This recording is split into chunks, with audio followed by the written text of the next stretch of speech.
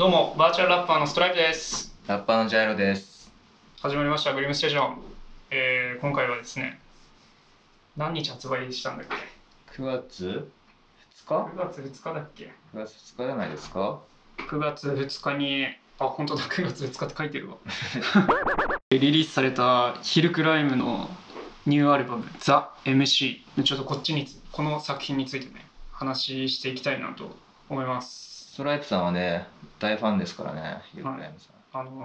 ヒルクライムが好きでラップを始めたんで、もうこのね新曲出すたびにこれは避けて通れない道ということで。確かに。じゃあそんなヒルクライム大好きなストライプさんからね、今回ザ・ MC、全部いい曲だと思うけど3曲ぐらいチョイスしてます強いて言うなら、強いてちょっと難しいかもしれないけど3曲ぐらいチョイスしてます。それを今回 OK、 おすすめしてもらえようかなと、紹介してもらいましょあれですね、ザ・ MC、 ストライプが選ぶ曲ベスト3いきますか。はい、お願いします。じゃあね、第3位。ちょっとこれ歌詞見れる？これで、ちょっとね、もし見れんだったら、ネットでこのヒルクライムザ・ MC の歌詞って検索してもらって、今から紹介する曲の歌詞見ながらなんかちょっと聞いてもらったら、よりそのね、なんか理解が深まるんじゃないかなと、聞いてる人もね、じゃあ個人的にいくとすると、じゃあ第3位からいきます。はい。タイトル、曲名は B0。 おこれ先行配信してましたね。そうそう、アニメのオープニングテーマってことで、なんかアニメ見てないんだけど、見た虫のやつ全く見てないねそのなんか主題歌で、おそらくつうかアニメの内容にこうなんかちょっと見て書かれた歌詞なんだろうなっていう感じはするんだけど、まずこのサビがファーストアルバムに入ってたリサイタル、ヒルクライムのリサイタルってファーストアルバムに入ってたライダーズハイっていう曲、すごいなんかアップテンポな曲があって、それのなんかサンプリングというか、なんかね、セルフサンプリングじゃないけど、そんな感じのフックで。確かにね。そうそう。だからそっちの方も聞いてみて、B0 も聞いてほしいよね。なんか久しぶりにそのなんか攻撃的なっていうか、すごい前のめりにラップしてる感じの、徳さんの曲だなって感じで、その俺はキング立つステージ一人とか、なんか生涯貫くこのスタンスとか、1よりも0であれだから、そこいいね。かっこいい。あとこれなんでしょう、なんかこの曲いいよってジャイロに言った時も、リゼロのことかなって言ってたじゃん。覚えてない？なんだっけ？アニメリゼロリゼロじゃねえみたいなこと言ってて、さすがそこはラッパーだからね、なんかその流行りと韻を踏みながらこう返してきやがったなって思ったけど俺もね、最近すごいリゼロって言ってて、あれめちゃくちゃ面白いからで、そうなんかゼロから始める異世界転生みたいな、そのゼロから何回も死に戻り、主人公が死んでなんかこううまくいかないと死んで一からやり直すみたいな感じでこう何回もやっていくんだけど、でその感じだよね。なんかこの歌詞がすごい、1よりも0であれとかさ、なんかこの勝者が正義敗者枠とか耐え難い孤独と裏切りとか、なんかね、すごいなんかそれを連想させて、あれ実はそっちの歌の方良かったんじゃないとか個人的には思ったりとかしながら見てたわ。いや聞いたり、確かに。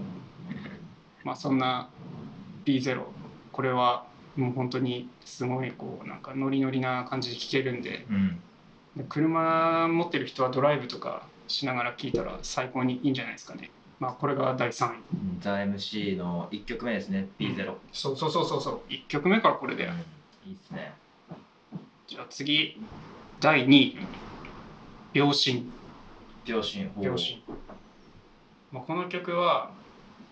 なんかその特にしては珍しいというか、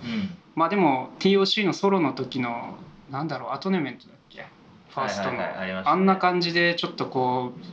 う昔を懐かしむというか、仲間との思い出をこうに浸るみたいな感じの曲なんだけど、なんか普通にそういう曲はありふれてるけど、この曲はちょっとなんていうかな、なんかポジティブな感じじゃないじゃん。ちょっとネガティブっていうか、昔を思い出して懐かしむって、あの頃は良かったなみたいな感じの曲は多いんだけど、さすがそこはヒルクライムで、序盤の流れはそんな感じなんだけど、後半、あの頃は良かったなじゃなく、あの頃も良かったとみたいな感じで、こうあの頃も良かったけど、こっから先は俺らの物語で未来予想図俺らが書いていくぜみたいな、なんかすごいポジティブに先に向かっていこうみたいな感じでね。あとやっぱこれ韻が硬い。ほう、どこら辺ですか？なんか細かく踏んでくる感じかな。真っ白なソファ、鈴なるドア、今はない俺らのたまり場所はってこう、本当だね、すごいこうなんかね、こうリズムに合わせてこう、明け方までおう止まらない酒コール帰ろうかなんて言うやついない誰もとかもこう、そこも踏んでる、意外と踏んでるみたいな。ちょっとヒルクライム多いんだよね。なんかパッと聞いたら J-POP っぽいなって感じで言われがちだけど、歌詞こう見ていくとさ、細かく踏んでんだよね。で時々4文字5文字すげえ踏んでる時って、春夏秋冬とかもそうだけど、そうだね、日曜日だっけ、飛行機とか最初のところとか、ケツの2文字は合わせてその音をちゃんと気持ちよくさせてるってことだよね。そうだからなんかそのうまいんだよね、ちょっと嫌なことあった時とか聞くといいかもしれないかなって感じで、ね、そう両親はやっぱ進んでいくんで、いよいよ栄えある1位なんだと思います？2曲目のグランシャリオかな。あれいい曲だったよ。グランシャリオも良かったよね。あれも良かった。違うかな。第1位はザ・ MC から選ぶ第1位おすすめのいい感じのね、お気に入りの曲、めっちゃグダグダしてますけど、ザ・ MC、はい、これはやばい。さっきも言いましたけどアルバムタイトル曲ですね。そう、過去に TOC のファーストかインパスってアルバムに、なんか地元の盟友のウスさんと、今もうやめちゃったけど、そうだね、ウスさんと一緒にやった「リユナイテッド」っていう曲で、サビでからこう1234ってこうなんて言うんだろう、数字を入れながら歌詞でこう上げていくっていうか、出だしから1マイクロフォン楽勝、2回トークとラップショー、3バースでうならす、4歌詞しとけ俺をっていう、ここでこう1234ってこう、ね、小説の頭でちゃんと数字刻んでるっていうの、ちょいちょいこのなんだ頭でこうね、なんか数字入れたりとか、なんか文字入れて、縦に読むとその隠れた文字が出てくるみたいなの、結構やってて、ヒルクライムってなんか前のテクニカルとか、俺や TOC この記号に見覚えあるならぜひ声かけちゃっていいかも、いつでもかもとかってあるじゃん、あれも縦に頭の文字並べていくとテクニカルっていう、そういう感じで、なんかこう頭で何かするみたいなの、徳さんちょいちょいやってくるんで、それがあったからな、一番最初から。これ最初からそういう内容的なリリック的なスキルもかましてると。でちょいちょいファーストのリサイタルのなんだろう、オマージュっていうか、なんか入ってんのかな、楽譜とかアンサンブルとか。そうだね。でね、これちょっとやっぱヒルクライムファンならなんか避けて、上がるんだけど避けて通れないあれが、ちょっと悲しいことがあったじゃないですか。DJ がね、違法薬物所持して勝さんね、そう辞めちゃったっていうか脱退したから、なんかそれがなんかね歌詞にあるんだよ。なんかリサイタルだと、なんだっけ、ボーカルとバイナルのみのリサイタルを昭和っていう歌詞があるんだけど、この歌の中でさ、なんかボーカルのみのバイナルがないっていう言ってますねとこがあって、ボーカルのみのリサイタル、常にいないライバル、東の更地を開拓、イーストエリアグランドゼロっていう歌詞があって、なんかねちょっと寂しいけど、やっぱこう完全にじゃないけど決別して新しいヒルクライム一人体制としてやってくんだみたいなね。なんかちょっと前作の時とか、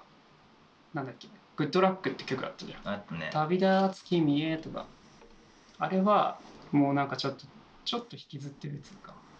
そうだメンね。ヘラチックな感じがちょっとまだまだちょっと気にしてんのかなっていう感じがあったけど、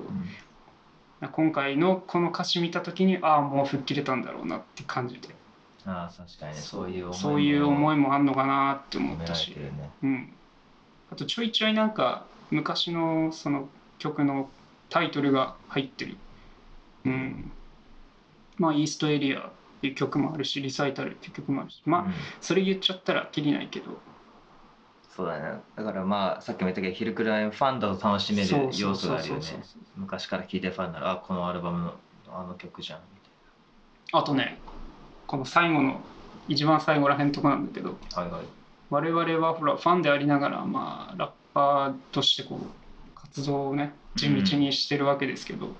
そういうなんかこう夢見る若手になんかちょっとこう頑張れよっていうか、そういうメッセージをねちょいちょいヒルクライムはねなんか歌の中に入れてくんだよ。前回のヒルクライムのアルバムヒルクライムでも挑発じゃなかった。ああそうそれだ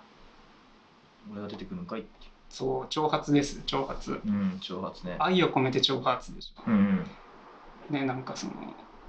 俺は俺しかいないから俺の真似すんのはやめろと、自分で道を切り開いて新しいスタイルで俺に挑戦してこいみたいな。で今回もこの、ね、ザ・ MC の最後の方であの日読めなかった楽譜弾けるようになった楽器増えてったサポート舞台にはいない誰も入れ替わり立ち替わりだが俺にはいない代わりって言ってて、なんか俺も最初は楽器も弾けなかったし楽譜も読めなかったけど、なんか続けてったら仲間もサポートも増えてって気づいたら今の俺を見てみろこういう感じだぜっていう感じで、なんか最後ちゃんとそういうメッセージをなんだファンだけじゃなくて若手にもなんかこうメッセージ入れてくるから、そういうなんか徳さんの優しさが垣間見える最高の曲じゃないかなと。ザ・ MC ね、いいよね。サビもかっけえし。そうなんだよね。もうほんとフロー進化していくんだよね、うん毎回同じじゃないんだよね。なんか未だ進化し続けるこのフロー、ステージから放つ君の元とかかっこよすぎっしょ。確かにまあそんなわけでヒルクライムのザ・ MC このアルバム9月2日から出てるんで、まあ聴いてみてください。サブスク等にも上がってますからね、ぜひ本ね。当ね、ヒルクライムがラッパーじゃないとかっていう声がやっぱ一定数まだあるんだけど、もうそういうのは全部ぶっ壊すっていうかこう黙らせるようなスキルが本当に徳さんにはあるから、もうヒルクライムはマジで推してるんで聞いてください。ほんと一回聞いてみてほしいですよね。食わず嫌いダメだぜ。その途中の話で言ってたけど TOC のソロもやってますからね。ソロもぜひどっちもチェックしてほしいよ。てかソロのラップ聞いたらさ、なんか俺の中で日本で一番うまいラッパーってラウデフだと思ってる。ラウデフラップがうまい、でもそこに次いでっていうかほぼ同じぐらいの位置にいるなって思ってるのが徳さんだから。ほそのラップのうまさっていろいろあるけど、聞く人が聞いた時にちゃんとその歌詞日本語が聞き取れるっていうのが一番大事だなと思ってて、でかいよね。そういう意味ではメジャーの第一線で活躍してる人っていうのはそれクリアしてるわけじゃん、みんな共通にね。その中で自分の色残してメロディーラインもバシッと決まってるのがヒルクライムだなと思うから、まあ聞いてください。ちょっと長くなったんですけど今回はこんな感じでありがとうございます。じゃあまた。さよなら。